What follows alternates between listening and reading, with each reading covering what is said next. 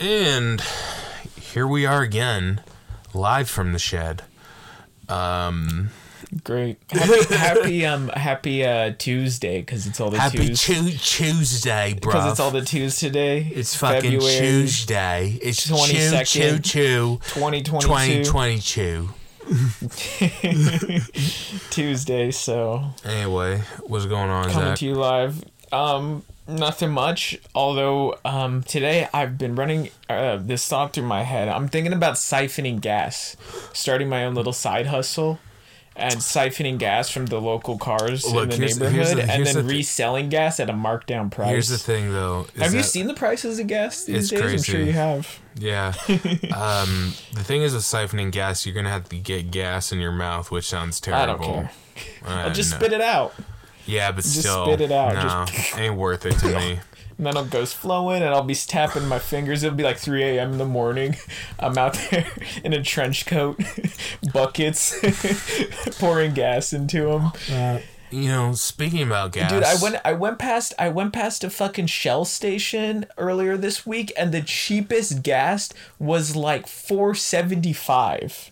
I swear. Yeah, it's crazy right now. Oh, it's a nightmare. But part of it is also because we and I've gone around to the point where we voted in an act to enact a tax on our gas, like to pay for I forget what exactly it does. It pays for something, but there was... Oh, it's all bullshit because, gas prices are high around the world. That's true. They're cranking it up artificially and then pretending like it's politics. Oh, it's inflation. No, it's it's fucking the evil oil companies that control this shit.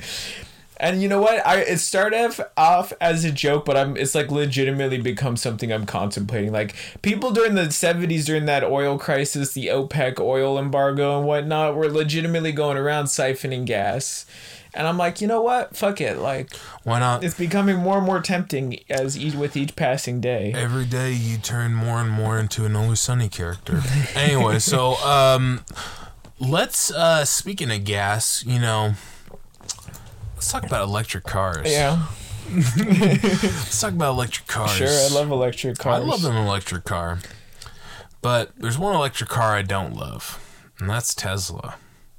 Do you like the Teslas before Musk bought the company, the old school Teslas before it was Musk company? I don't even think I knew of Tesla before. Oh, really? I would see them like they were super fucking rare. And even here in the Bay Area, which is where they were based out of, I'm pretty sure, you would see them like once in a blue moon go past you. It was a Tesla Roadster. It looked very sporty. You would see them go past you on the road and be like, what car is that? It'd make you do a double take. I mean, I like the idea of making electric cars that look cool because that will help further adoption of it. And, we need to change to a renewable resource. You ever see that old documentary that was released like in the early what 2000s? killed the electric car? Yeah. The answer was pretty obvious and clear. It was big gas. The oil companies. Big oil companies, yeah. So the reason why I wanted to talk, and I guess this is a return to the corporate slam piece, but I just saw Tesla is embroiled in a lot of different scandals all at once, and I thought, hell, why not kick a horse while it's down? Or no, they're not down. Musk is living it up these days. Timed Person of the Year. True. 2021. So let's go with the first one.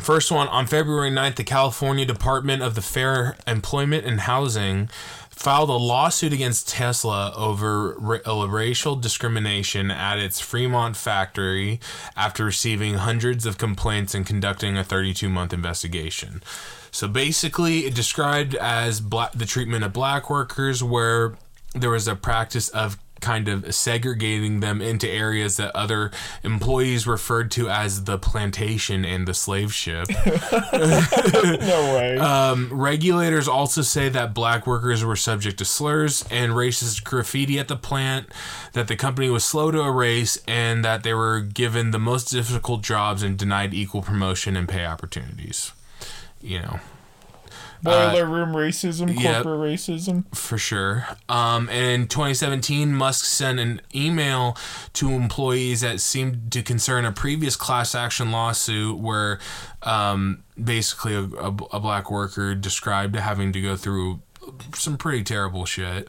Where discrimination? Discrimination. At the workplace? And he wrote, Musk wrote, that anyone uttering an unintentional slur should apologize, and that the victim should be thick-skinned and accept the apology. Yikes!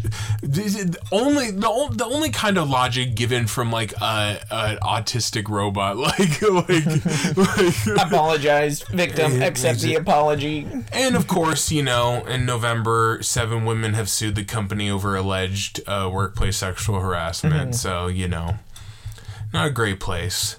So let's move over to... This is the same guy, too, that wanted to leave all his factories up and running during the pandemic at the at the start of it. And then he had his sanctimonious moment where he was like... in Fremont, the factory is open. If the police are going to arrest anybody, I ask that they arrest me. He had that sanctimonious moment where he, it's all publicity. He just loves to talk. He loves to milk game. it. He had no intention ever to get arrested. Let's go further because there's even more. A day later, a nonprofit advocacy group called the Physicians Committee for Responsible Medicine filed a much publicized complaint with the U.S. Department of Agriculture concerning the experiments by Musk's neurotechnology company Neuralink in conjunction with the University of California, Davis. The group says it obtained records that indicating the experiments attempting to implant computer chips in the brains of macaque monkeys were plagued with a pattern of extreme suffering and staff negligence. Of the 23 monkeys involved in the experiment, 15 died. According to the group, lab workers used an unapproved substance called bioglue that destroyed some of the monkeys' brains and also caged the monkeys alone. Bro, this guy's like Jeffrey Dahmer, fucking injecting shit into monkeys' heads and trying to turn them. That's crazy. Well, because like Elon Musk is like, the future is a chip that we put into our brains that we're constantly connected online. Oh yeah, because we have to remember that he's a visionary. Yeah. And I'm a visionary. Oh, I'm so brilliant. But this guy gets all his ideas from like science fiction, and then they're all super half-assed and never pan out. Like, is there ever going to be this chip in your brain? Anytime fucking soon. My favorite was that clip of the tunnel in Vegas. Mm-hmm. His Hyperloop in Vegas. And there's the cars driving through the tunnel. And there's just traffic. He's such a dildo.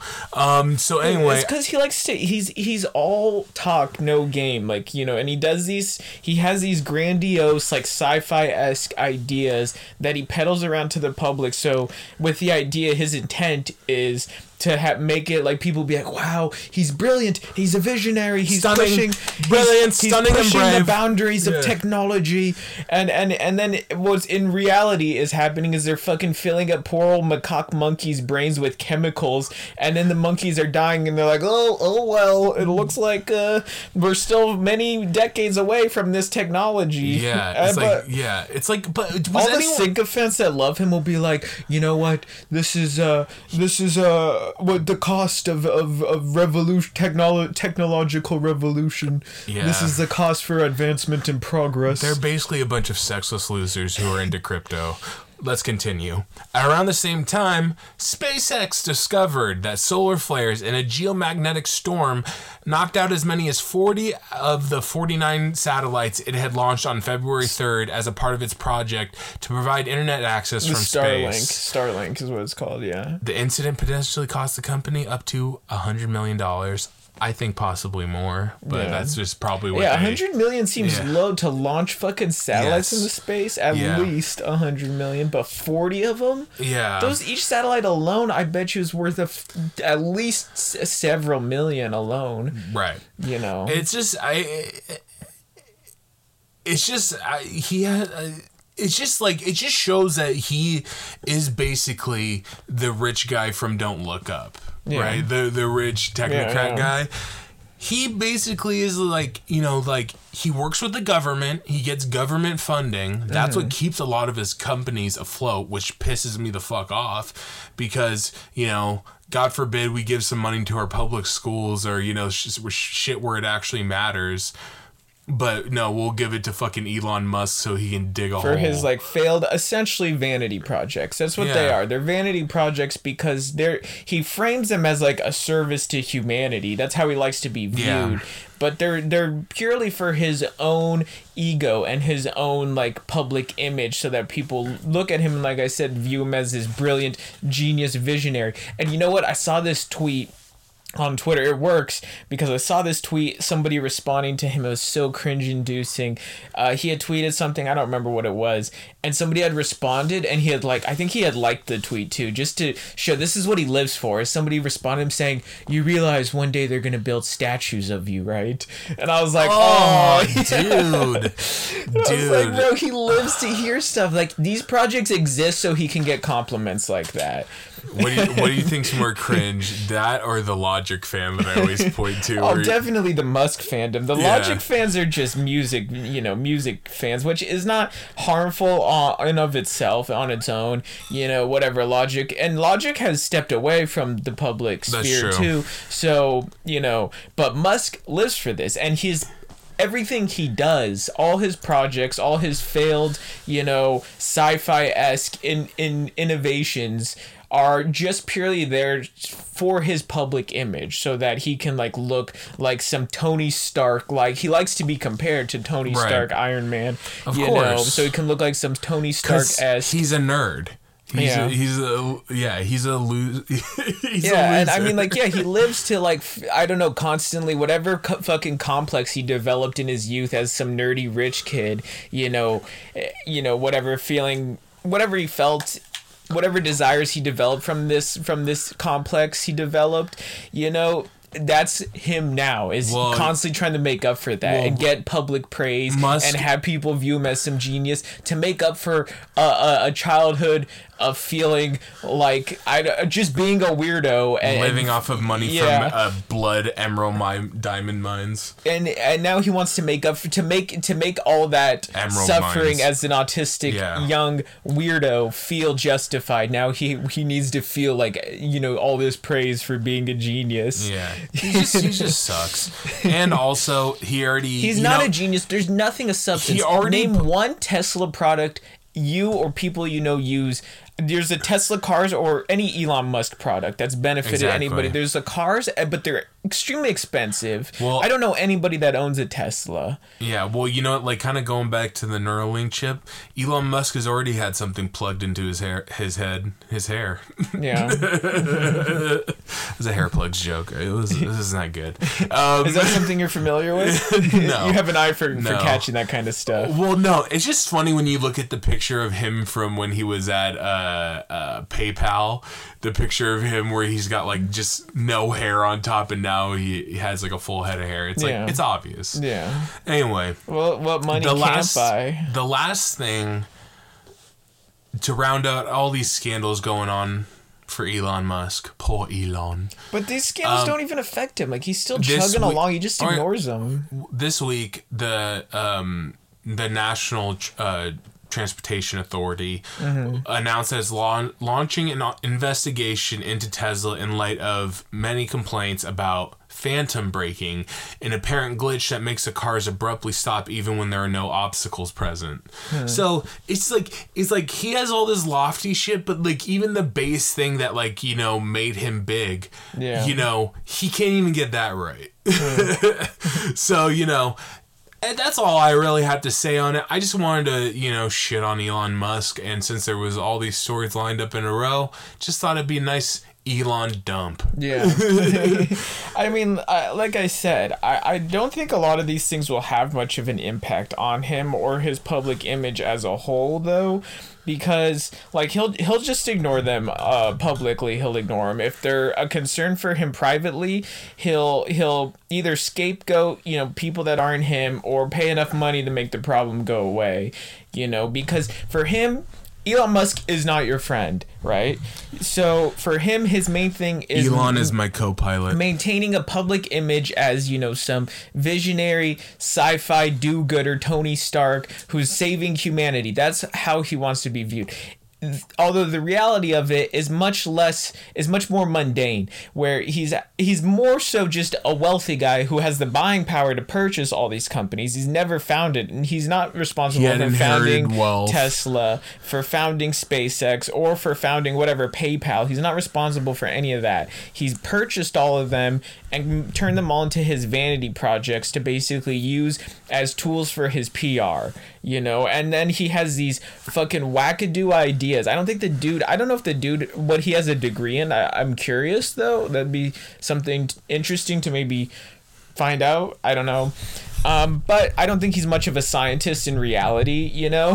So he has all these ridiculous ideas, and then I think goes and gets a bunch of scientists, and he's like, make this happen. And they're like, hey buddy, I don't know if if the technology's here for this yet, I don't know. But I think he's just like, make it happen, because he wants to look good, you know? So then you get these experiments with macaques, you know, getting shit injected into their brains, or fucking the fucking tunnel with the Tesla car. It says all he has a BS and a BA from the University of Pennsylvania. Okay, and what? Bachelor in Science, Bachelor in Arts. I don't know. It doesn't say exactly, but... I mean, I'm sure he has a college degree. That's not surprising. But I'm like, is he an actual scientist? A science degree in economics and a Bachelor of Arts degree in physics. Okay. I mean... The economics one makes sense, because like I think that's really what he's about, is, you know, making money. And the most insidious thing about Elon Musk, aside from like him crafting this, getting government subsidies, that's the most, you know, insidious part about him. Aside from this, you know, crafting this public like demagogue image, he's trying to form his own cult, become a little bit Trump-esque, you know, in that regard, where he's got his own little online cult forming. I'm Techno-Trump. It's not even a little. It's a pretty large size. People love this guy and you know, live to sing his praises. But the most bullshit aspect of this is this dude receives tons of taxpayer dollars to fund his fucking vanity projects that, let's be honest, most of them are failures. Most people can't afford Tesla cars, and Tesla already existed and was producing vehicles, maybe not for the greater public, but to some extent this company already existed before him. And I mean, what is SpaceX bringing us? Nothing. I mean, we already have fucking internet. Why do we need it in space? Yeah. You know, what else do you fucking? I mean, PayPal already existed before we bought it. What good? How is this helping humanity, as people like to say? Yeah. He's just... I believe it when fucking Elon Musk is helping me in my daily life. Here's the worst part, is that he's not charismatic. At least if he was charismatic, then he'd be interesting. I kind of do think he's charismatic in a certain way. I think he knows how to craft a very good public image. Sure. You know, and I think he knows how to... posting shit posting boomer memes. I think he knows what to say, like in interviews and stuff. He knows what image he wants, and I think he knows what to say and how to act in a way to craft and, you know, refine and curate that image. You know, so in that regard, he's charismatic. Right. That he has a very curated and manicured image, that everything he says publicly is in service to that image, you know. Zach has a very deep hate of Elon Musk. That's why Zach blocked him on Twitter. I hate seeing his tweets, dude. They're so fucking stupid. I agree. And even though That's I have him blocked, I still see him because people screenshot him. Yeah, I'll send him screenshots of something Elon said, because sometimes he'll do some weird shit, like recently, like... He compared Justin Trudeau to Hitler. Oh, yeah. You know, right. And, you know, he caught some flack for that. Oh, you know, I think when that story about the discrimination at the workplace was coming, I think I saw like a right-wing commentator like Jordan Peterson saying, the woke mob is coming for Elon Musk now. Or something like that. You know, at the end of the day, I just wish this guy didn't exist. I wish he would just fucking go away. Yeah. I wish he didn't fucking exist. I wish he would just go up into a rocket and just disappear into space, like straight up. You know, that's what we should do. We should, you know, launch Elon Musk to Mars tomorrow. Yeah, him and Jeff Bezos. You know, they'd be like, hey, do a race to Mars, and then boom, we get rid of both of them. That's your rich guy you hate, but I think Musk is more harmful to to the public than Bezos is, because I think Musk has a greater influence on public opinion than Bezos does, think, and Musk is actively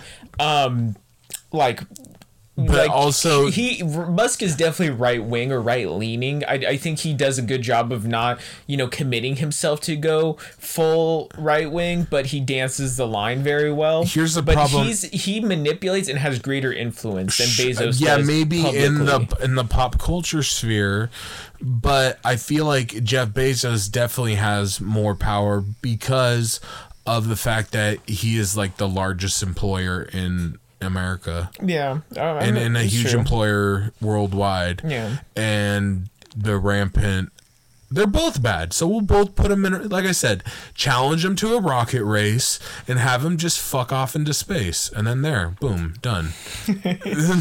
I wish it were that simple. I wish. Yeah. So fuck Elon Musk. I hate him. He sucks. And he's a loser. Cutting analysis right there. He's a stinky meanie and I don't like him. Great. All right.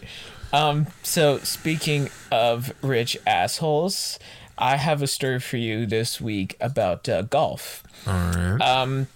So this story comes from Lakeway, Texas.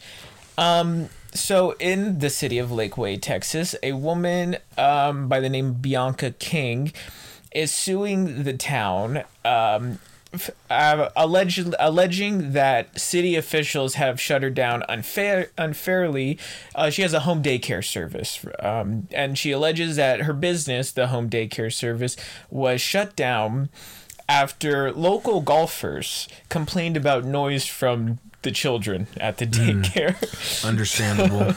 So I'm very anti-child, so I agree. So the town received these complaints from the golfers at this local golf course, which is her daycare backs up to it. It's located right outside the tee box of the 8th hole, so where they tee up, to hit. Right. I don't fucking golf, thank God. I'm not a loser.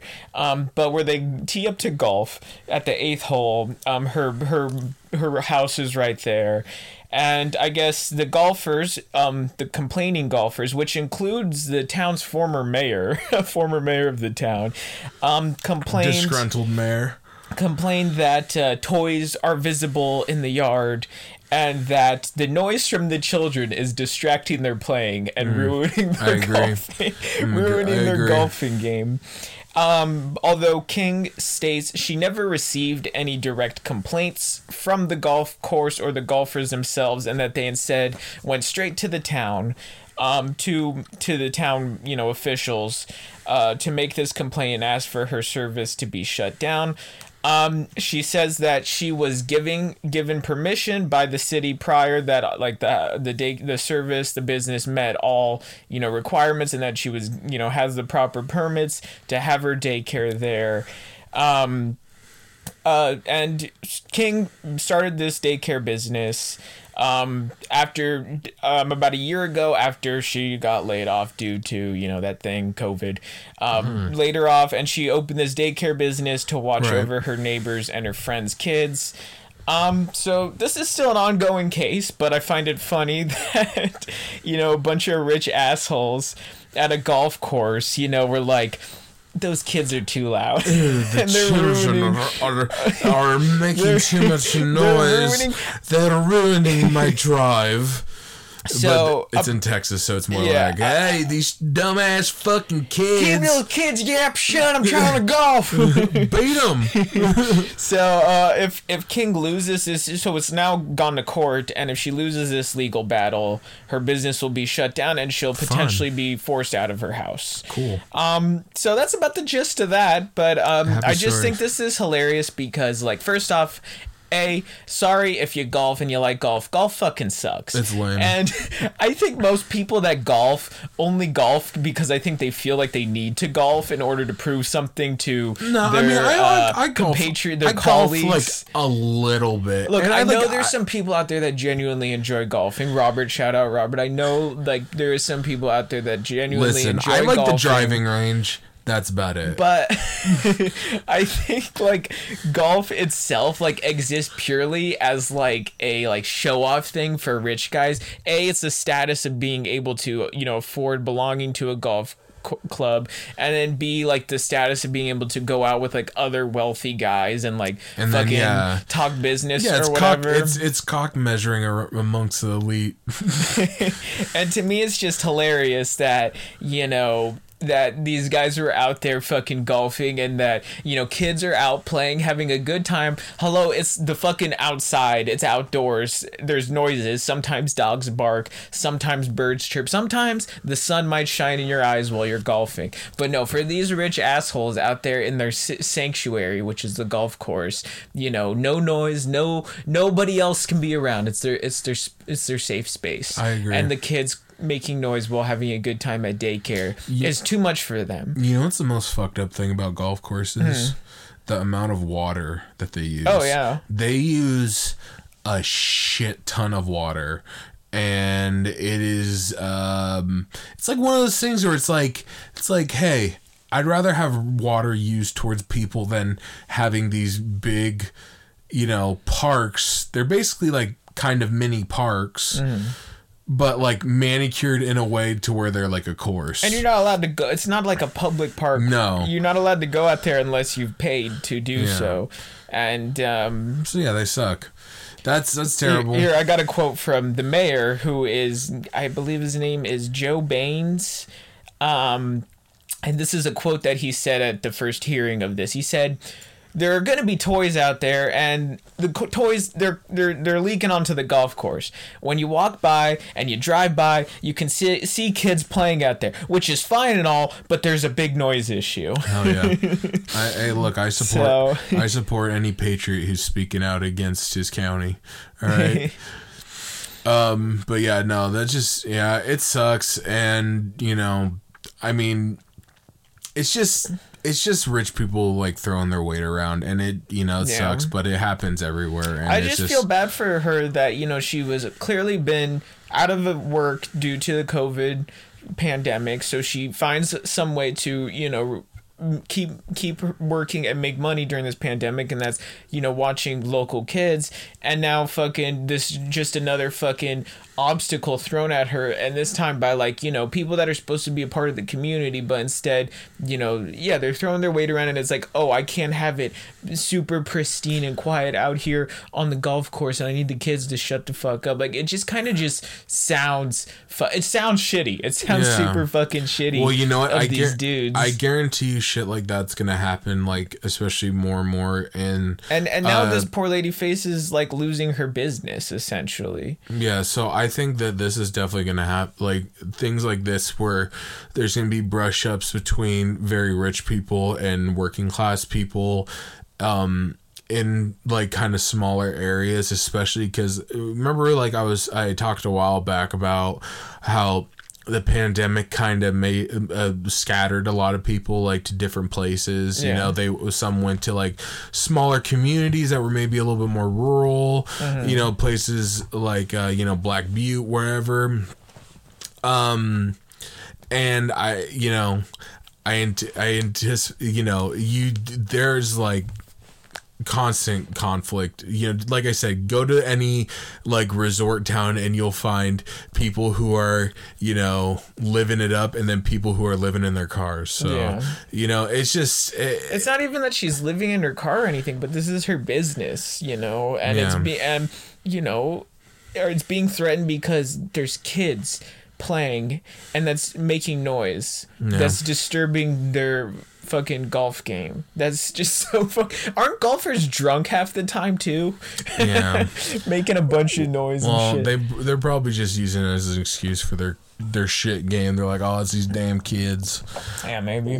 Well, I agree with you. It is just a way for them to throw their weight around and like continue to dominate the small community they live in. True. So, well, let's talk about fuck golf. Let's talk about some other. Golf's fucking stupid. It is stupid, dude. We're just killing it with the analysis today. So talking about some more rich assholes, let's talk about Putin. Oh, he's one of my favorite of the rich assholes. And No, we're not going to be talking about Ukraine and Russia. We kind of covered it last time. This is shit. Okay, before we go deep, like this week when I think both of us were searching for stories, this Ukraine-Russia thing has dominated headlines this week. It's all that's on. Rather than fucking harp on what already all is, dominating the conversation of most things right now, we figured we'd try and find some other stories. So I wanted to, and my personal opinion, regarding all this stuff is, I don't want war. And I don't, and I don't think Putin's a good guy, but I think also America and NATO powers are kind of throwing their weight around, like these golfers. Yeah. And, it's... Putin's mad Ukraine was making too much noise. Yeah, they're making too much noise. But, so I think that's pretty much our opinion on it for the most part. I think we're pretty much in agreement there.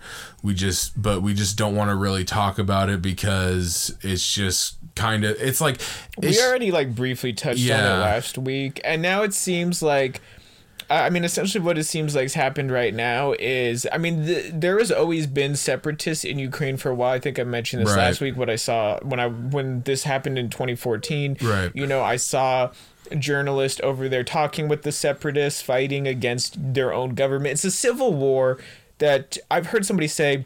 It's a civil war in Ukraine that turned into a proxy war for Russia to kind of gain more territory that now is possibly turning into a actual regional war, which apparently, Putin recently recognized the separatist regions as autonomous, and he sent in, his peacekeeping forces. Yeah. And so... But he's just flexing. What we might be seeing here is a civil war that's escalated into proxy to regional to, hopefully not any greater than that. To be honest, it's not really interesting thing to go at length about. It's just and it's also there's going to be people's lives affected by this, and this is going to probably not end really well. So let's talk about just Putin being a dick. Okay. In a funny way. Hopefully you don't get assassinated. Yeah.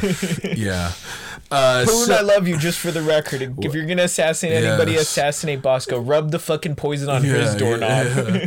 So I want to talk about a story. It's a fun little story about how Putin stole a Super Bowl ring. What would he get out of that? Why does he want a Super Bowl ring? Well, I'll tell you why. It all started in 2005 when Patriots owner Robert Kraft was in Russia. Another rich asshole who is in Russia with Sandy Whale, who was the president of Citigroup at the time. Another rich asshole. And the Kraft had just received his ring for the Pats win in Super Bowl. Hold on. 39. that was the amount of time it took me to translate Roman numerals. So he decided to show the ring to Weil. After seeing it, Weil had what turned out to be a horrible idea. Show the ring to Putin, is what he said. I took the ring out. Putin would love it. Putin loves rings. I took the ring out and showed it to Putin, and he put it on. And he goes, I could kill someone with this ring. I could kill somebody with this. Kraft Would you said, say Super Bowl? Kraft said, Superb owl? Kraft said in 2013, I put my hand out and he put it in his pocket and 3 KGBs got around him and walked out. That's not where the story... Oh my god, dude, I just imagine that moment where he's like, yeah, Putin, look. And Putin sounds like a bully amongst rich people. He's like, straight up is. Cool, very cool. It's mine now. And then Kraft's like, what do you want to do can I about have that it? back, Mr. Putin? Yeah. What? I don't know what you're talking about. What do you want to... And then KGB just comes in and please, this way, sir, this way. Yeah. My ring! My ring! Putin, and it's not like Robert Kraft... So this is not where the story ends. Okay. So then, interestingly enough, the U.S. government becomes involved. The President Bush government in 2005. That's a while ago, yeah. I forget how long Putin's been in power for. Yeah, it's been a long time. I mean, well, that's what happens when you're perennial leader of Russia. That's what happens when you're, an authoritarian. So the White House reached out to Kraft and said, it would really be in the best interest of U.S.-Soviet relationships if you meant to give the ring as a present. Kraft was told the White House on a call in 2005, I really didn't want to. I had an emotional tie to the ring. It has my name on it. I don't want to see it on eBay. There was a pause on the other end of the line, and the voice repeated, it would really be in the best interest if you meant to give the ring as a present. I then decided to give the ring as a symbol of the respect and admiration that I have for the Russian people and the leadership of President Putin. Bro, the dude was coerced into giving an unwilling gift. Basically. To Putin. Don't create a diplomatic scandal over your Super Bowl ring. Putin cucked Kraft. He like straight up cucked him, dude. Bro, I just like Putin even more after hearing this story. I know, like you said, he's not a good guy, but I can't help but like him. Yeah. The story makes him more likable. Well, to me, that he just fucking saw this ring and was like, oh, very cool American piece of American cultural memorabilia. Yeah. And then he pockets it. Can I have that back? What No, he didn't even. They said that he didn't even acknowledge it. He just walked out. Well, I like to imagine that he did that whole move where he's like, I gave it back to you already. What are you talking about? No, you didn't. No, I don't know. I gave it. It's you. You've lost it. Yeah. So again, Vladimir Putin, bad, but kind of funny and kind of a boss. I like to imagine he wears it like just casually. He's like wiping his ass and he's got it on. Yeah, or dude. he's like fucking his wife and he's like fingering her with the finger. He's got the ring on. And here's the thing: Robert Kraft is most likely not a good guy. All right, so I don't feel bad. And he has other Super Bowl rings too. And I don't feel bad that he lost one. And he could probably get another one too. But I just love the idea of Robert Kraft being coerced by the State Department to basically don't create a diplomatic incident, and he had to go like, oh well, of course I meant to give the ring as a president, as a reflection of our friendship and glorious Mother Russia. And then he put on what are those hats called again? What hat? The Russian hat. A Ushanka. An Ushanka, and then he put on an Ushanka and then started listening to the Soviet national anthem. But yeah, so I just thought it was kind of a funny story and a way to kind of talk about Putin without having to talk about Ukraine or any of that nonsense and just talk about a fun... What a power move. Seriously. A fucking power move to like just straight fucking up. Like pocket that when some wealthy... dude, I was about to say dignity. He's not really a dignitary, but a wealthy representative from a rival country, right? Comes over. He's showing off a piece of like American.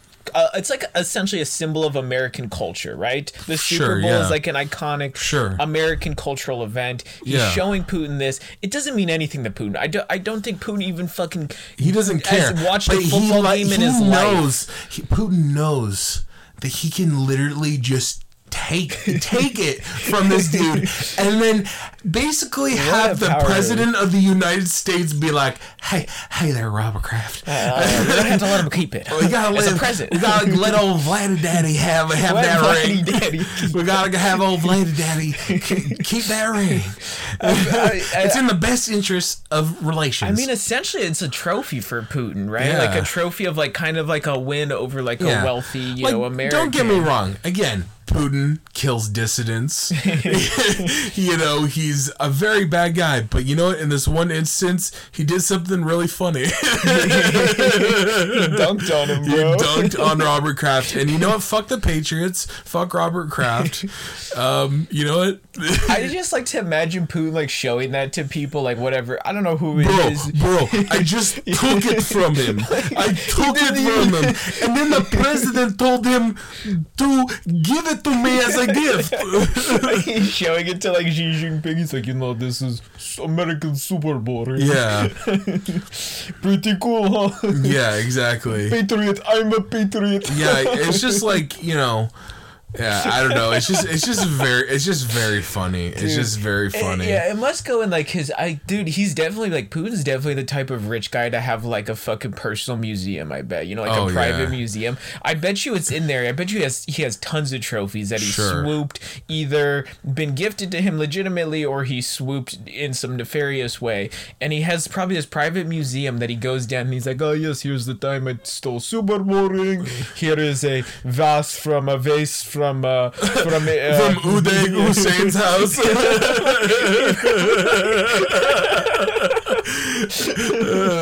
He probably like shows that off to like when people visit him. He's like, he wants to like show off his like private collection of that's like, funny, yeah, of like little stolen pieces of memorabilia. So that's pretty much all I had on that. I just thought it was kind of funny. This is the same guy too, where how they have the KGB, the FSB essentially now. You know how they like fucking assassinate people like so like did you ever hear that story about how they I think they're killing somebody in London and they went up and they rubbed like he was like a Putin critic and they went up and they rubbed like some neurotoxin on his doorknob in London and they like walked off. And then, like, both the guy and his daughter were poisoned because it, like, seeped in through their skin, and they, like, went up to use the door. Yeah. And it, like, seeped in through their skin, and then they were found, like, convulsing and foaming at, like, on the street because they had been poisoned by, like, FSB agents, I'm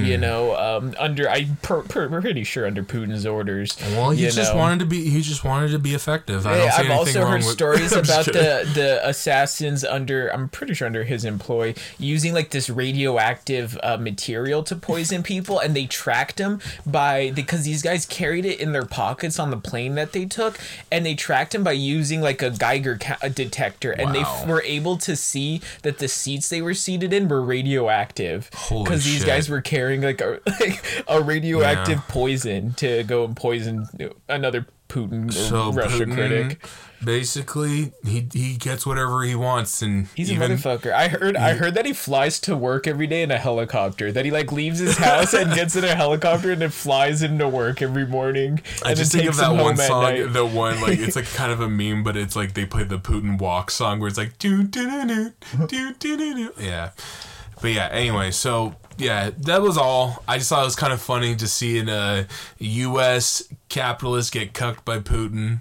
U.S. capitalist gets cucked by handsome Putin. Out of all these rich guys we've talked about, I hate them all, but I can't help but like Putin. I personally can't help but like just his antics, his exploits and his antics. Yeah, not the like murdering of dissidents, but like fucking Elon Musk public image. I feel like a lot of people can see how like phony and farcical it is, but Putin's, even though you do know deep down like it is kind of, he has himself a curated public image, but like somehow it just is like, I don't know, it's just more likable. Bro, did you see today there was a clip that went around where Putin was talking to his spy master, and he berates him, and he goes like, speak plainly, and the guy's like, Dude, the dude's really a motherfucker. Have you seen him like when he gets interviewed too? Like, remember when there was like the collusion stuff happening, and they're asking him about it, and he's like, "Can you believe how crazy they are over there in America?" He's like, "Maybe we did, maybe we didn't, but then, they have all kinds of funny ideas." And like people are like laughing along with him, and he's sitting there and laughing as he says this. And it was like a legitimate world leader press conference. Yeah, and he's over there like cracking jokes about possibly like he's denying it, but like, oh, we're so like, but he's like kind of alluding that maybe we did do that, but he's like doing it in a joking way, and like he's laughing, people are laughing about it. Also side note, this is just kind of like a very random thing, but since we're on the topic of Russia, I think that like a lot of like the Russiagate stuff is like the QAnon for liberals.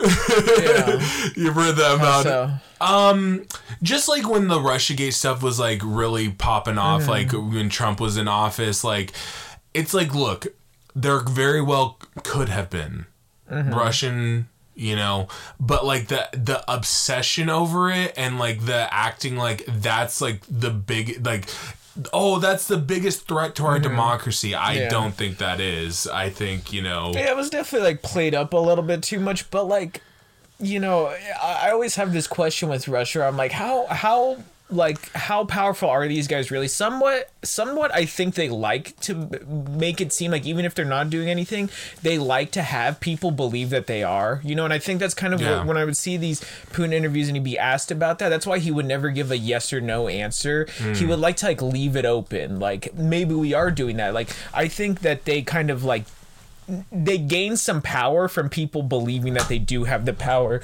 to do certain things like that. That their power kind of resides in, like, what people believe they have the power to do. Not necessarily what they are doing, but, like, if people believe, oh, Russia has the power to influence US elections, whether they do or don't, is not really what matters. What matters is that people believe that Russia has the power to do so, and that gives them some strength on the world stage, that people believe that they can, in fact, influence US and other elections, abroad, outside of Russia.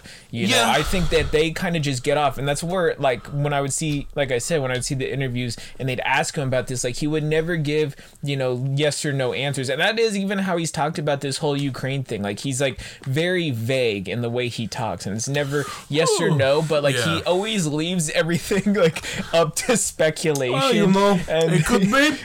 Maybe we are merely just patrolling, or maybe, we're doing invasion. But I swear, like, that's kind of how they operate, like, internationally. Like, they leave everything in this, like, gray area where they're like, maybe we are, maybe we aren't. If you think so, then you think we're really tough, powerful bad guys. Well, like, I mean, let's talk about the U.S. State Department, who's literally, like, being like, oh, we're gonna, we're gonna send lethal aid. We're gonna send lethal aid if Putin doesn't, stop, encroaching on Ukraine, and then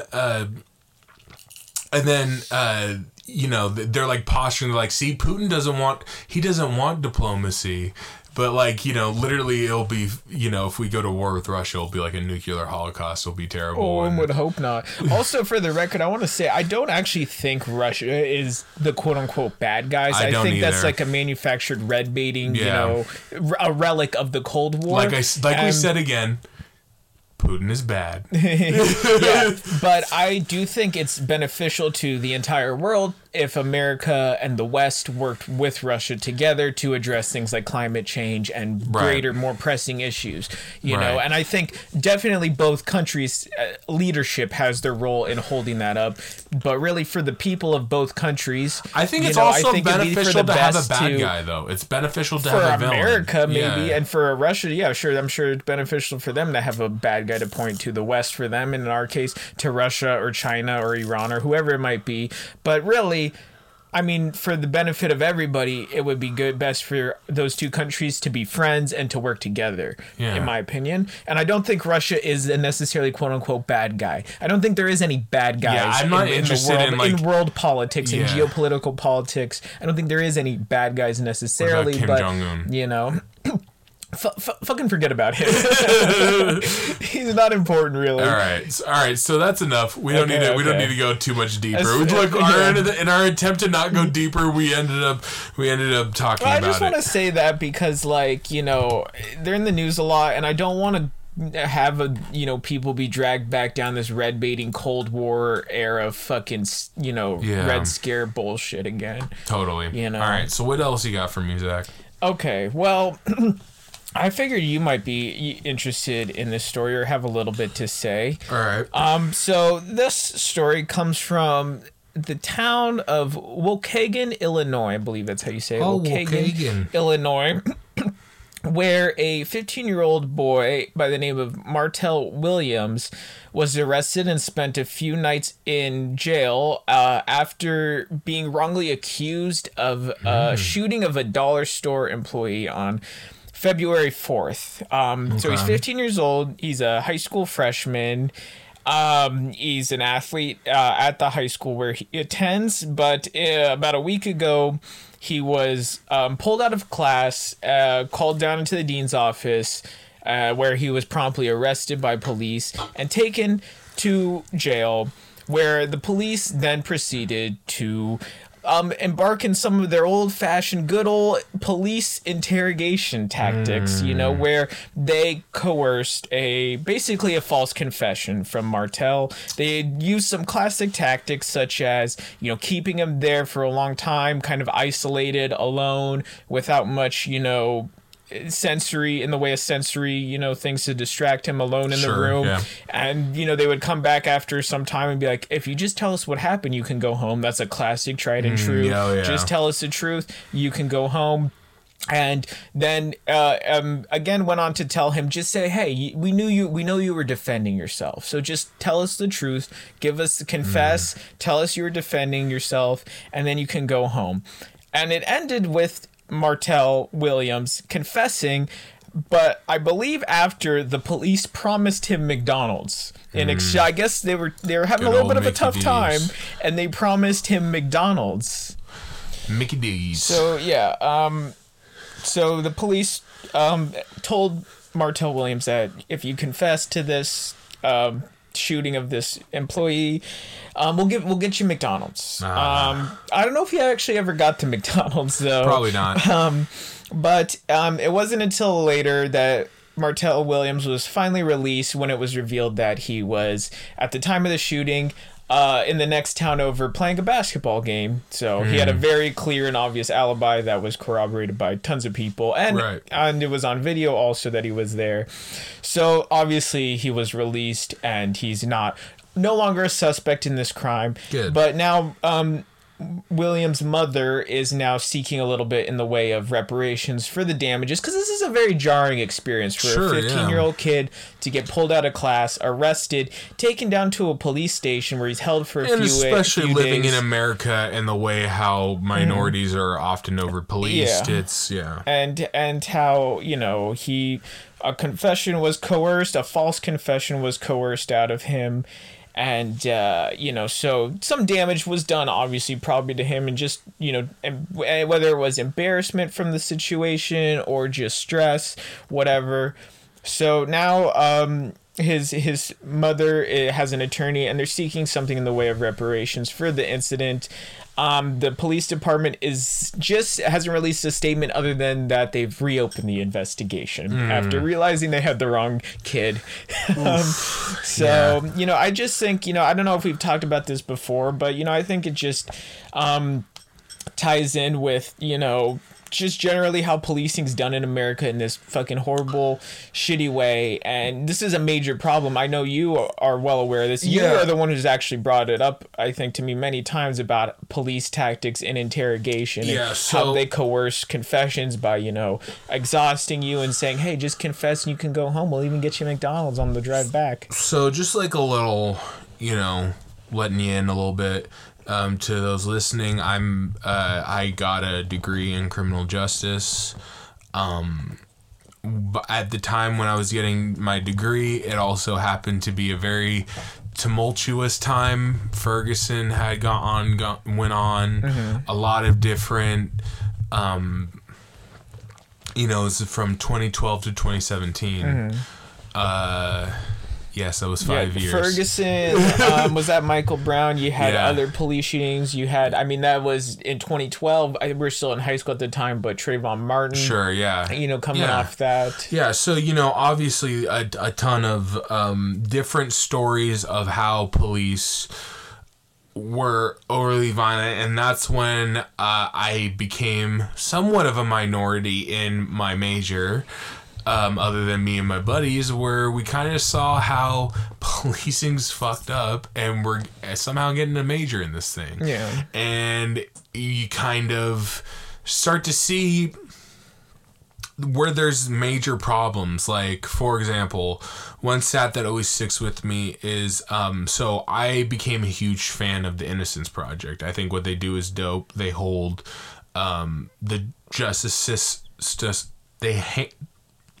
They hold the justice system accountable for possibly overlooking someone's habeas corpus rights. Just, one note in this story is, when I was reading it, it said when he was arrested at school, he wasn't told what he was under arrest for. Right. Just that he was under arrest. He was never given habeas corpus and told what he was under. And in fact, through most of his interrogation, it said that he didn't know what the crime was that they were interrogating him about. Yeah, and a lot of times, cops work from the mentality of they already have an idea of who they think did X crime, and it's more about fitting that to the evidence, right? They're working the wrong way. They're not working evidence first, then come to conclusions. They're working at the conclusion and trying to find evidence to support that. Exactly. So, one thing that always sticks with me is that I think 7 out of all of the cases of a false confession, 70% was because of eyewitness misidentification. So it could either be in a lineup or in a photo lineup. And I've started to see it a couple times, like shown in movies. But what they'll do is they'll go through a bunch of photos and they'll be like, "What about this one, huh? What do you think about this one?" And then they kind of they hint at who they think it is. Yeah, exactly. And, just many other things. And just, kind of twisting people's want for justice. Like, in the case of, if something really bad did happen to somebody, they kind of twist that want for justice into a more nefarious thing of, just shitty policing. Yeah.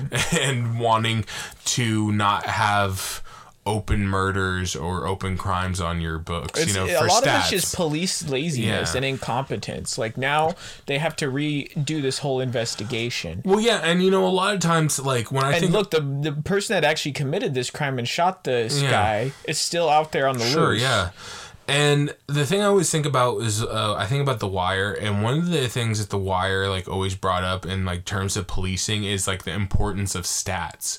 The importance of, having murders in the red or in the black, having them, solved or unsolved. And, I think that does play into, it's, kind of a external pressure that maybe, is put upon them by their superiors, but it still leads to the false imprisonment, imprisoning someone for something they didn't fucking do. Yeah. And it's just wrong. It's, it's lazy. It's funny that you brought up The Wire, because I saw somebody in the comments of this article, I believe, mention a Wire scene where they hooked up a guy to a Xerox machine and pretended it was a lie detector. To get a false confession or whatever. Yeah. That's it's like a goofy way of kind of describing it. But it's it's at a certain point, it becomes how much of it, I don't know. It's hard to kind of put into words, but it's just it's fucked up. It's something that a lot of police departments do in order to, solve crime. But it's just it's just perverse and fucked up, and in the majority of circumstances, it ends up going against minorities and the imprisonment of them. And I'm sure that, and of course, there's been people who've been put to death for fucking crimes that they found later on they didn't commit. Oh, most definitely. Yeah, so... And I just feel bad for this kid, because, I can imagine how it was for him. They're alone, scared, tired, anxious in a police station, and they're just telling you, and you just want to go home, and they're like, "Hey, look, just tell us what happened, confess, and we'll take you home, and you know what, we'll even get you some McDonald's on the way back." And of course, just for a kid who just wants to get back home and see his mom or whatever, that sounds like an appealing trade-off, so yeah. Obviously this kid, he's 15 years old, he didn't know, but fucking don't say anything to those motherfuckers until you got a lawyer. Get a lawyer present. Yeah, but not his fault he didn't know that, but it also just kind of leads to the idea of just living, which we are, there's no denying that we are not living in a police state. We do. Just one of the things I always point to is there was this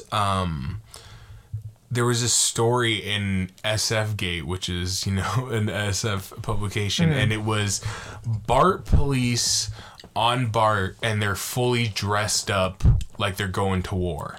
You know what I mean? Fully kitted, an assault rifle. And, policing in America, unfortunately, is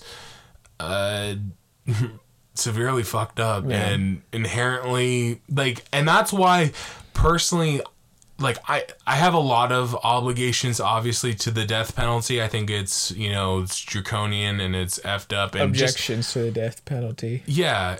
What did I say? Obligations. Yes, I'm obligated.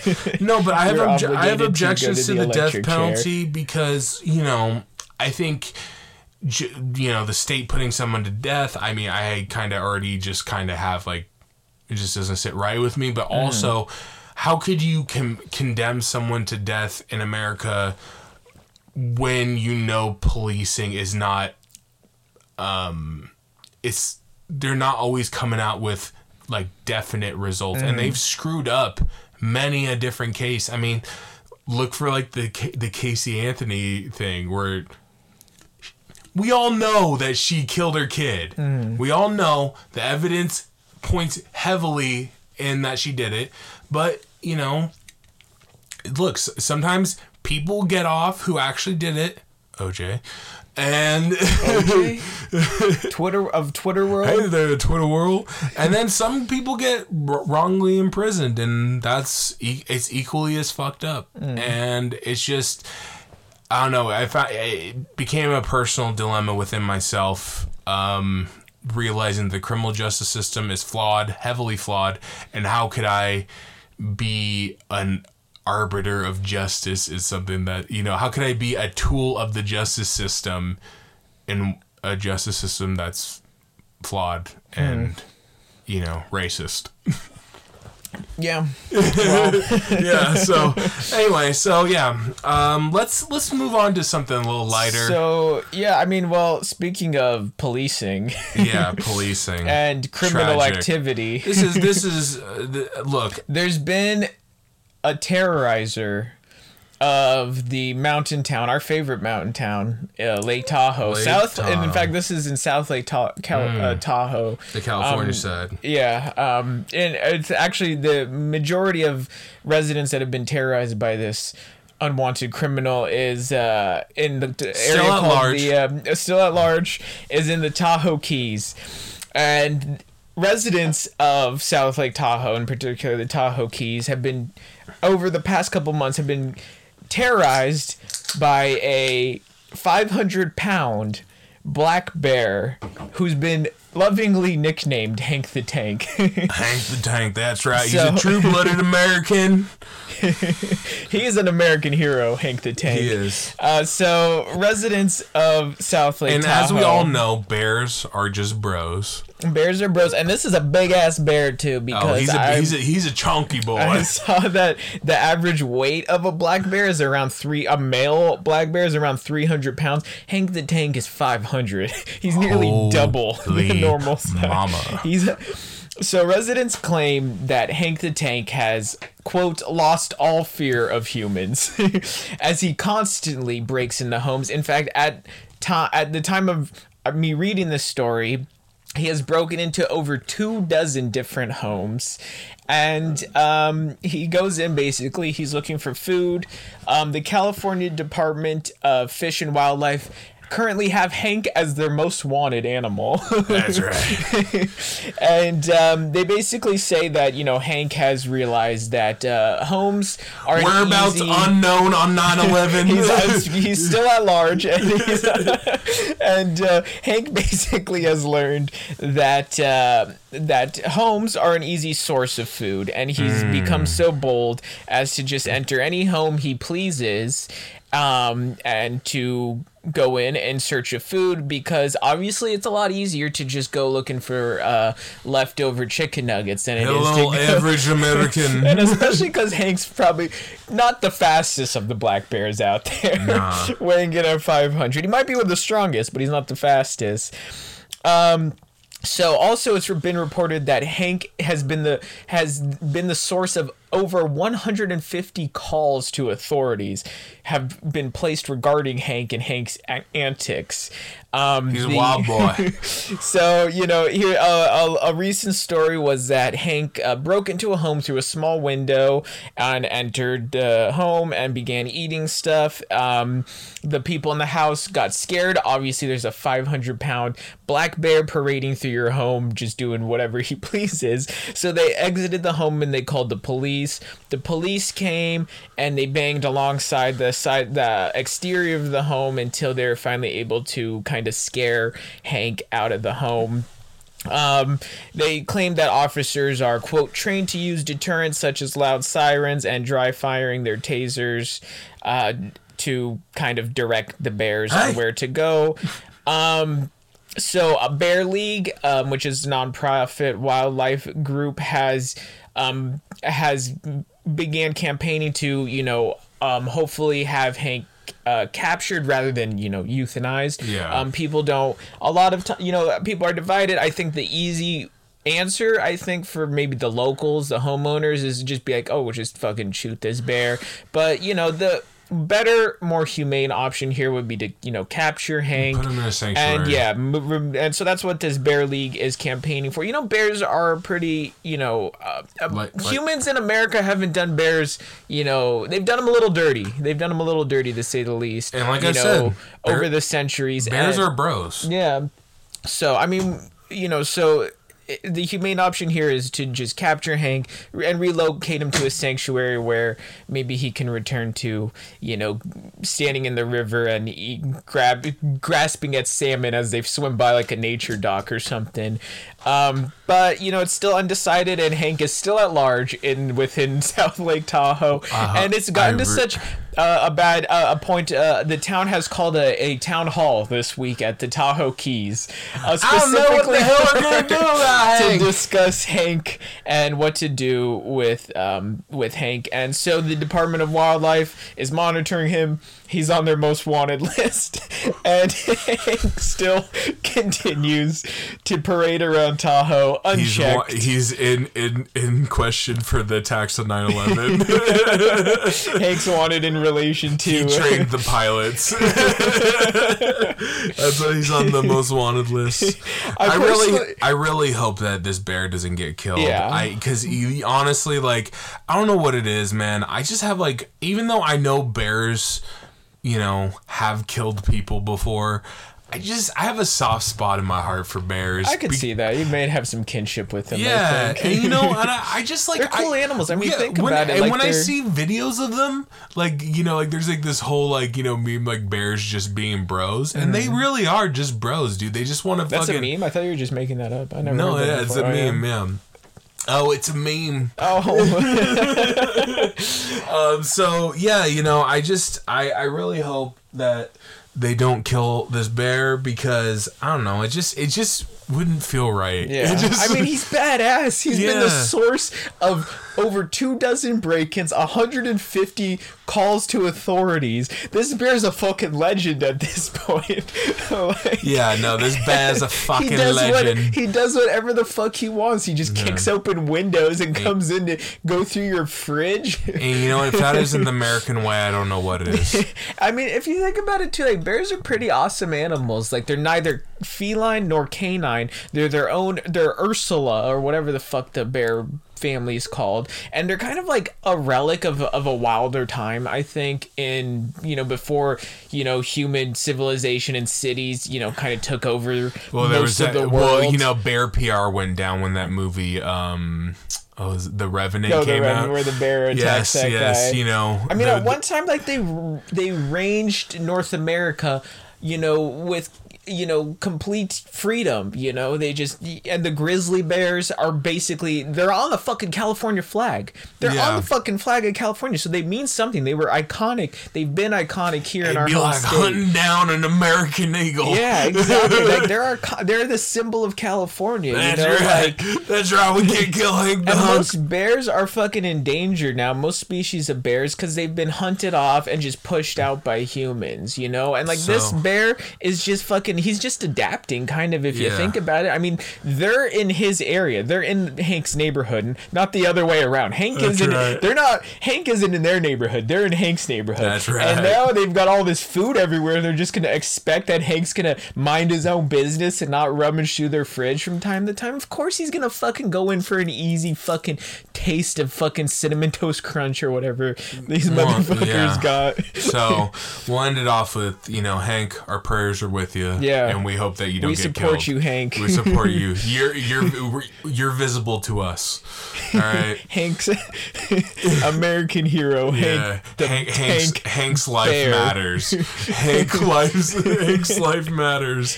All right. He does. He does So matter. I want to, for the last story, for our episode this week, I wanted to get to something that I kind of wanted to get to last week, but we kind of ran out of time. Had a lot of stuff to talk about. But I want to talk about this idea I had when we were in the parking lot and we were just talking. And it's something I've been thinking about for a long time, but like how much, well, first off, I believe that WWE wrestling is the most American institution in the entertainment industry. Yeah. It's and I believe that everything in life, even the Russian-Ukraine situation, can be traced back to professional wrestling. Oh yeah. Wrestling is a mirror of life. It's a mirror of American life, and it's something that was built to appeal to a very, I mean, in terms of WWE, I'm not talking about like Japan wrestling, but for Or American, Lucha Libre or something like that. but in American wrestling, it's always been very strangely very political. Yeah. Yeah. Well, on the topic of Russia, you remember in the early '80s when the Cold War was still going on, a big reoccurring theme in wrestling was the baby face character, the hero of the whatever storyline that would be happening is like an all-American wrestler, Right. like your hacksaw Jim Duggan goes out waving the American flag. I'm America, I'm the hero. And then usually the heel, the bad guy, is a Russian of some kind of Russian like character comes out, and he's like, I'm the Russian and I'm the bad guy. I don't like America. Oh. Yeah, and he gets all the boos and then they fight and the American, sometimes the Russian would win, but a lot of times the American would have the overall, big win at WrestleMania, win the championship. And, it does reflect, I see what you're saying. Yeah. At the time it reflected Cold War tensions and whatnot. And So, on a personal note, me and you grew up as fans of wrestling. yeah, still am. Still are. I don't watch it to an regularly. auxiliary extent. I I've toyed watch around with WrestleMania every year. I've toyed around with watching AEW, Yeah.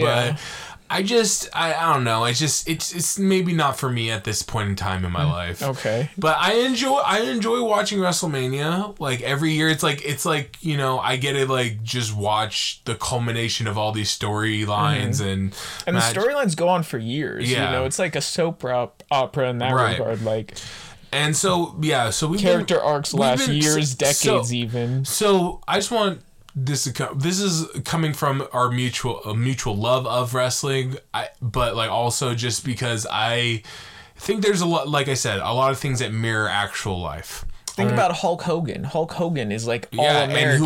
and who was probably the most famous and who was wrestler. the Hulk Hogan's foe?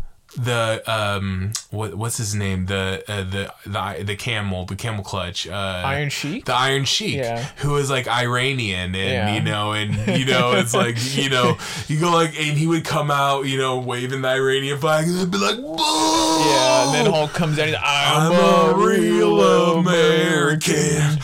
Fight for the rights of every man. And he's like, look at your brother. I love America and I love these people. Yeah. I don't want my daughter dating anyone black. So, I want to talk about the story of Muhammad Hassan. Okay. So, I'm going to pause real quick and I'm going to show Zach the Muhammad Hassan's WWE debut. Have had enough I've had to listen to these lies, and now you're gonna listen to me, like it or not.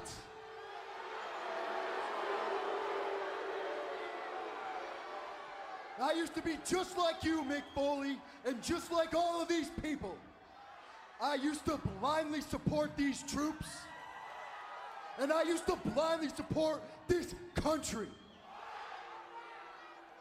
Right up until 9/11. After 9/11, I was forced to open my eyes to the truth. And the truth is, it's people like us that are the real victims of this war. And the truth is that none of you people are real patriots. Because if you were, you would not support a war that promotes the unfair treatment of Arab Americans.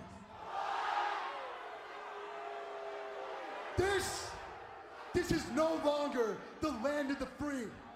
And this is no longer the home of the brave.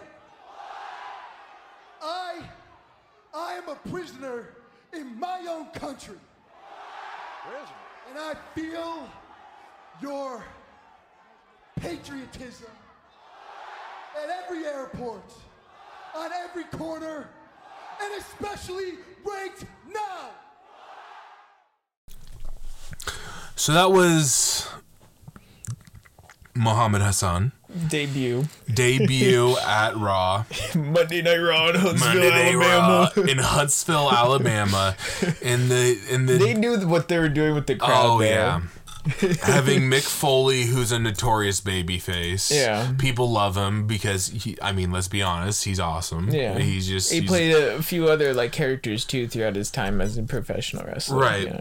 So debuting on WWE on Monday Night Raw in December 2004, Muhammad Hassan, alongside Khosrow Davari, the Arab-American duo, portrayed two young adult men upset at the negative stereotypes and discrimination afforded to fellow Arab Americans post 9/11. Yeah.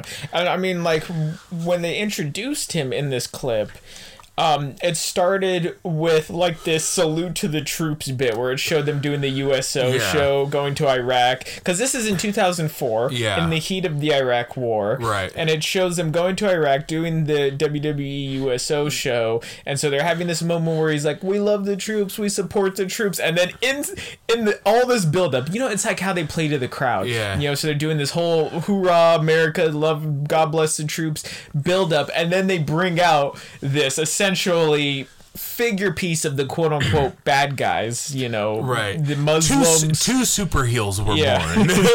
They brought out, them in the midst of this, God bless America and God bless the troops moment. Then it's cut out with that that's the entrance song. I think of it's them. gone a little better in recent years, but early 2000s for being an Arab in America was people straight up thought you were terrorists. It was a real sentiment at the time, because 9/11 brought us all together, right? And George Bush, who is a terrible president, had 90% approval rating after 9/11 because it's just something that got people, rah, rah, America, let's support our troops. Let's go glass some countries in the Middle East. Where were you when the towers fail? So, both in their early 20s and growing to this level of stardom, they expertly provoked a nation that fell under constant threat from the Middle East. Constant threat. Quotation marks. Yes. And there's a term in the wrestling community called heat. Yeah. Right. And it's it's basically how good the crowd responds to what's your character on the stage. Yeah, whether boos or cheers, because for a heel, boos is generating heat, and that's actually good for them in terms of their performance and what they're trying to evoke from the crowd. So, and there's no heat like anti-American heat. I mean, this is like what I said at the beginning. This is what they used to do with the Russian characters during Cold War 80s WWF at the time, you know. Right. They used to do the exact... And they did it well into the Attitude Era of the 90s, where then they started to pick up more using heels as, like, Middle Eastern guys, you know, or Arabs or whatever. But the funniest part, we haven't mentioned yet, is Muhammad Hassan was actually... a POC He wasn't of a different name. He wasn't even Arab, was he? He was Italian. So yeah, you know, he's probably Sicilian or something, or Southern Italy. Southern he's Italy. Still POC because he's Italian. Oh yeah, you love that, huh? It just makes me laugh. It makes me laugh. You're mayo with olive oil. That's what I like to call it. Anyway, so you know, I just like this. Like, just sums up to me like. American wrestling is the most American institution. I believe in like our popular culture, right? Like it's a cultural institution. You know, it's like a zeitgeist. It plays on what's popular. Like it definitely is like I think a microcosm is a good way to describe it. A microcosm of like America's sentiments and you know feelings at the time, right? Which is interesting. That's like honestly like one of the most interesting parts about it is that it is such a mirror and a reflection. Like you remember Crime Time? Yeah, I do remember Crime Time. They premiered when I was watching wrestling at age 13. Yeah, so like 2006, you know, the bling, I think they called it like the bling era of rap. Hip-hop, yeah. Where, you know, it's like a lot of like the SAG Dope bands, Boys.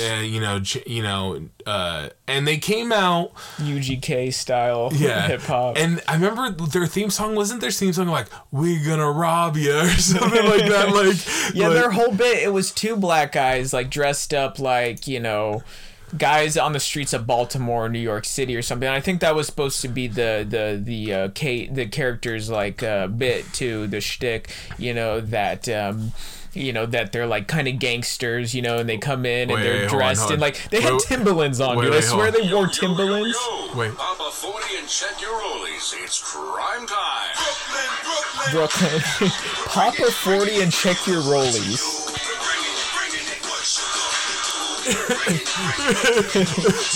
And they're just the video is just them robbing people. They're called Crime Time. It's two black guys. And so basically this isn't even that long ago. This is 2006. Yes. So the reason why we're laughing is because it's a hilariously comical caricature of black people, inner city black people. Yeah, and it's racist for sure. I mean, no one's like when people go like, "Oh, wrestling is racist." It's like, yeah, dude, of course it is. Look at who's running it, Vince McMahon. Like Vince noted McMahon, homie of Donald Trump. Vince McMahon wrote a story, like just like one little side bit where he says, "What's up, my N-word," to Booker T. And it was just like, yeah, he's a crazy. He wrote that line for himself. He wrote a storyline where his daughter gets drugged, married, and implied that they consummated a marriage with Triple H. Yeah, with Triple H, her real husband in real life too. Yeah, crazy. Vince McMahon is he's a terrible person. Yeah, I mean, like, he's doing this all, like, for the show, essentially. Like, it's what he thinks, I think, will generate the most heat. And, like, will generate the biggest audience response. And let me ask you this. Who's Vince McMahon most like? Well, I would say that'd be our 45th president, good old Donald Trump. Yeah, like I said, they're friends in real life. And Donald Trump's been on wrestling plenty of times, and you remember when they used the meme where it was like Donald Trump taking down like the media, and it was like all the people coming in, it was like CNN, you know, he's just like slamming them. It's like, so the point, Vince McMahon, like, I think he was like, at least like he had some self-awareness in that when he came out, his persona, his shtick was that he was like the bad, like, corporate boss. Like, that was always kind of his bit. And his son Shane McMahon would come in and was kind of like the spoiled rich kid. But that's what they really were, and that's what they really were. Like, hey, look, in the false self exists a part of the true self. Yeah. When you look into the abyss, that's what looks back. But yes, but what I want to extrapolate to life is, especially in the political sphere, I feel like definitely like a knowledge of wrestling kind of gives you like a kind of different like insight into like politics, which it sounds We've weird. used terms here on this show before, like face, heel, or kayfabe, to describe things that aren't necessarily, even though those are that's wrestling jargon. Right. That those aren't necessarily, when we're talking about things, we've used those terms before where we're not necessarily talking about wrestling. Yeah. But those terms kind of they're versatile. They can apply to different things. Yeah. And look, you can even look at, like I said, this whole Ukraine thing as wrestling in a way, like it's like a wrestling feud between Western imperialist forces and another imperialist force, Russia. You know what I mean? It's just like it's just funny because it kind of just, I think my love of wrestling for, I think it's because of how much it pokes fun at how ridiculous America really is. Yeah. Do you remember some of the Mexican characters? Even though the Mexican characters were always faces most of the time, other than maybe sometimes Chavo would go a bit heel, Chavo Guerrero, but because I think there's a large percentage. Eddie Guerrero was a heel for some time, but he was much loved for his finesse and technical abilities.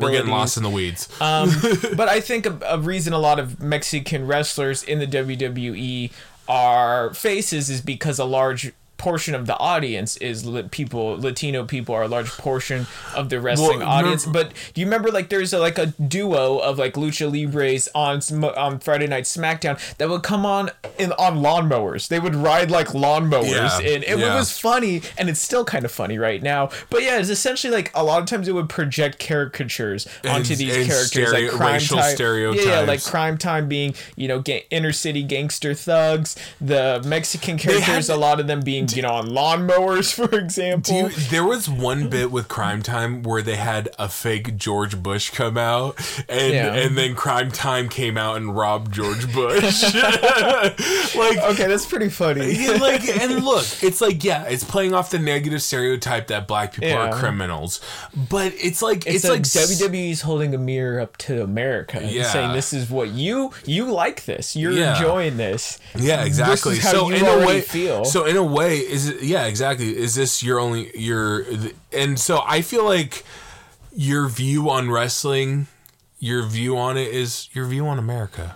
Well, you know what I heard in years since I've stopped watching, what I heard as an interesting thing was how they revamped the women's division there. Because if you remember from watching it during our time and previous eras of wrestling, like a lot of times the women, who they would refer to as divas, were essentially just there as like, sex objects. Remember, like I remember, was it WrestleMania 22? They had women's match. Had a Playboy, and it was the Playboy pillow fight. And it was essentially a lot of these matches between the women just existed to existed only as sex objects. Like in WWE. eye candy, parade them out in lingerie and have them, have like a womanly fight where they're hair pulling and slapping.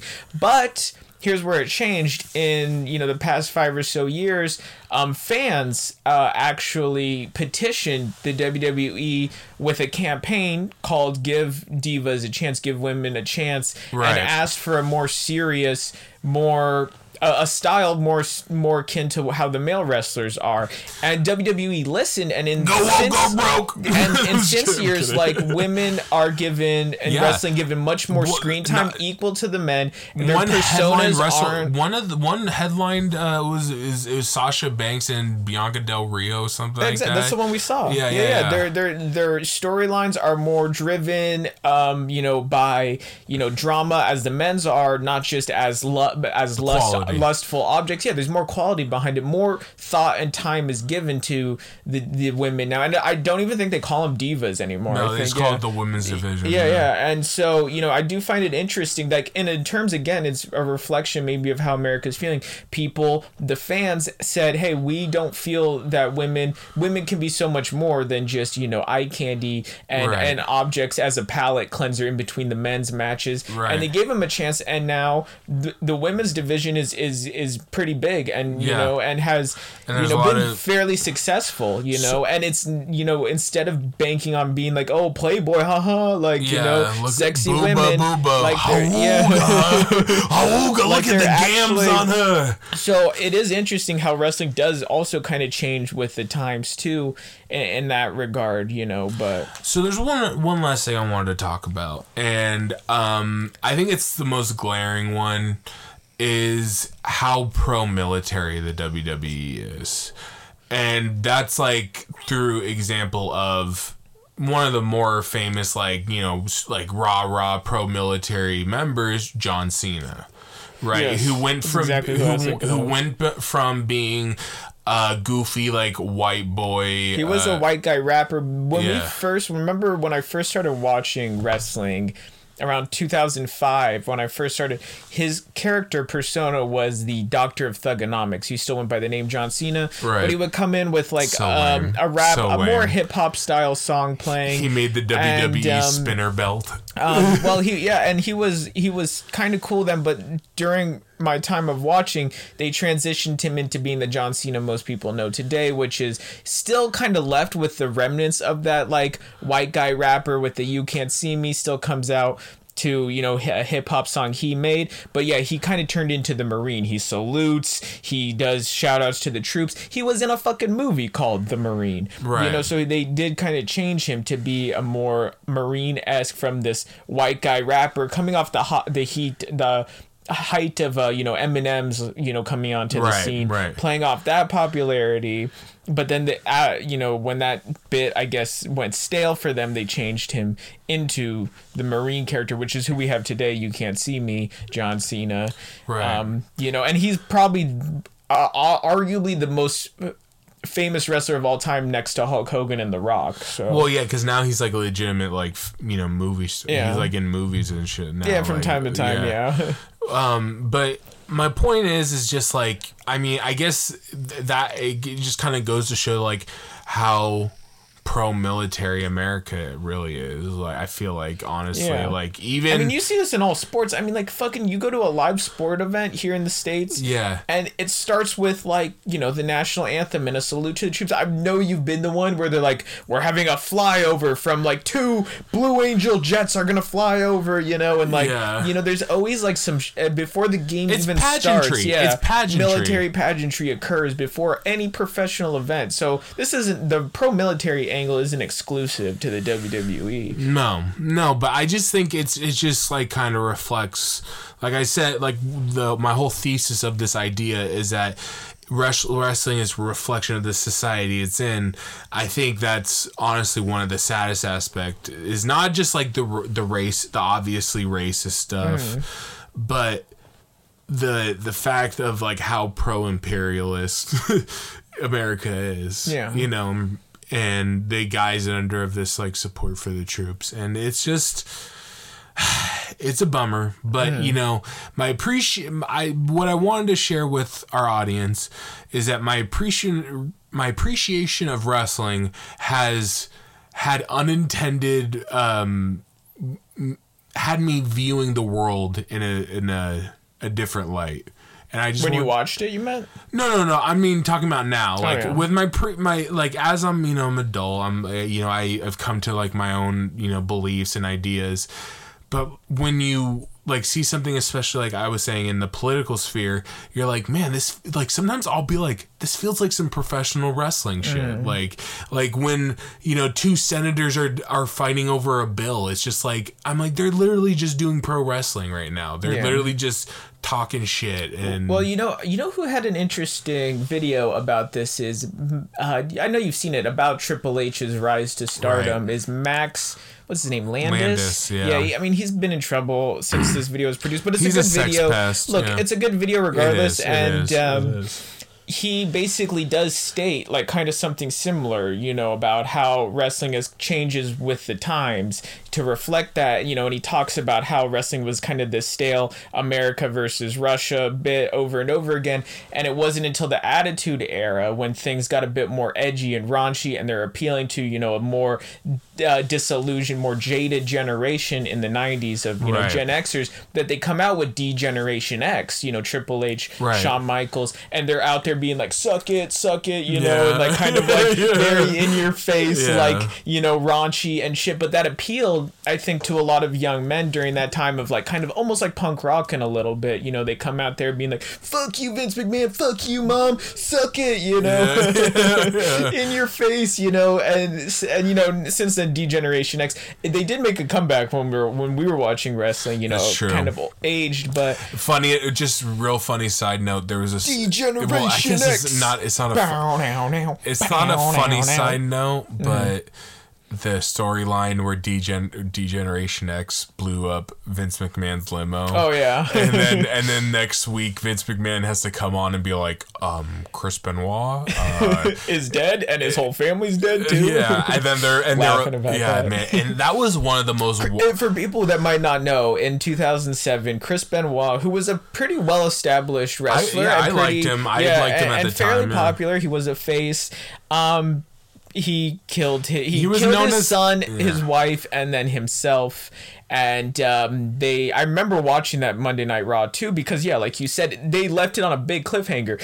Vince McMahon got in his limo, it blew up due to D-Generation X. I was following it. I mean, and then they it was come so out to believable. the air next week, and it's Vince McMahon standing there being Yeah. like, rest in peace, Chris Benoit. And they didn't even have all the details Listen, yet. They've since scrubbed Chris Benoit Yeah. from all WWE Yeah. content and legacy. His legacy's been entirely scrubbed Yeah. from wrestling. And, you know, it cast an even bigger shadow on the wrestling world because, you know, a lot of wrestlers do die young. A lot of them do have substance abuse issues and mental health yeah. issues and CTE. So, you know, it is a phantom that hangs over wrestling, that's the unspoken, you know, shadow Listen, over it. It was such a good storyline, the Vince McMahon blowing up, that it even convinced our dear president Donald Trump that Vince McMahon had been in danger. He called. he called Yeah, him we his- mentioned that before on this Yeah, show, I know, but I love that story. I just love that. Okay, can someone get me Vince on the phone? Is he okay? I saw his limo blew up. and they had to explain to him, I really. this isn't real. This isn't real life. This is a show. Mr. Trump, sir, I don't know if you know this, but wrestling isn't real. That's unbelievable. No way, I don't believe that. It's No, it's performance art. It's like when my dad told me Santa isn't real. We all know he's real. Or actually, no, he doesn't think Santa's real. Because No, remember, there's yeah, there's that infamous. Seven's way too old to still believe in I Santa. love that clip where Donald Trump's like, he's like, "How old are you? 7? Well, believing in Santa at this age, it's marginal, Look, isn't it?" I want to stick with the wrestling. I don't want this to become a tangent about Donald Trump. We've had plenty of those. But, you know, so back to like the D-Generation X stuff and whatnot. Right. Like, I do think that, you know, D-Generation X at my age of 12, 13 years old watching that was fucking sick and dope to me too, you know? So, Yeah, sure. you know, I think they, you know, at the end of the day, the writers behind WWE do kind of know what they're doing, and they do know like the audience they're appealing to. So I think a lot of the big reasons that, you know, wrestling might reflect the storylines, that is, reflect, and the characters reflect like America at the time, is because, you know, the writers are aware of what's going on in the world, and they write storylines that appeal to that, you know. And Yeah, you know, it is a great show, and like, you know, there's been obviously bad storylines here and there, but like overall, like, it is a great piece of television and just a great piece of art, and there has been some great characters, some iconic characters, and some great storylines written there with a lot of emotion and a lot of heart, you know. So, you know, for all the bad it might reflect of America, I think it reflects a lot of cool things too about America. If any you of know? this interests you, I would recommend checking out The Dark Side of the Ring. Great series. It's a really cool series that gives you, and I don't even think you really have to have like a big knowledge of wrestling to enjoy it. It's a lot of really interesting stories. Other than that, I think I'll agree with you though. I will say final word about this. I do think wrestling in of itself, WWE/WWF, is a great piece of Americana. Yeah, in terms of 100%, its, value to the world of art. Yeah, and I don't think it. My point was I just don't think it gets acknowledged as such, and I think I'm not watching every day, but it's just one of those things where it's like. It's something that's always going on. Mm-hmm. And anyway, so. Yeah, I mean, like, I stopped following wrestling fucking 15 years ago, give or take. And yet it still carries on. And some of those wrestlers I grew up watching have since retired, a lot of them. But some of them are still there, Yeah. So. Do you remember the character, the Sandman, that would come down from the rafters smashing beers on his face? That was always my dad's favorite. No, my favorite... my dad was like, I love that guy that drinks beer. No, my favorite one when I was younger, I loved the Boogeyman. He was this guy. That was a weird one. He was a short-lived one. He came out with a clock and he like had worms all in his mouth. He would eat the worms. Yeah, supposedly there are real worms too. And the guy was just crazy and would eat the real worms. He was a cool dude. Anyway... So I think that's going to do it for us this week. Plug our contact info. Yes, bashbrotherspod@protonmail.com. Emails in the description. What's our Twitter again, Zach? The Twitter is at ZNB the Bash Bros. ZMB present the Bash Bros pod on Twitter. Find us, follow us, send us your thoughts. Are you a wrestling fan? Have you once been a wrestling fan? What do you think about it? Do you watch WrestleMania every year like we do? What do you think about this last little bit we did? We'd be interested in hearing people's views and ideas about WWE and whatnot, or any of the other stories we talked about today, or send us suggestions for things to talk about too. And whatnot. So that will do it for us this week. Thank you for listening. Thank you for living. Thank you for being you. And we'll talk to you next time. We're out of here. Peace. I am a real American. Fight for the rights of every man. I am a real American. Fight for what's right.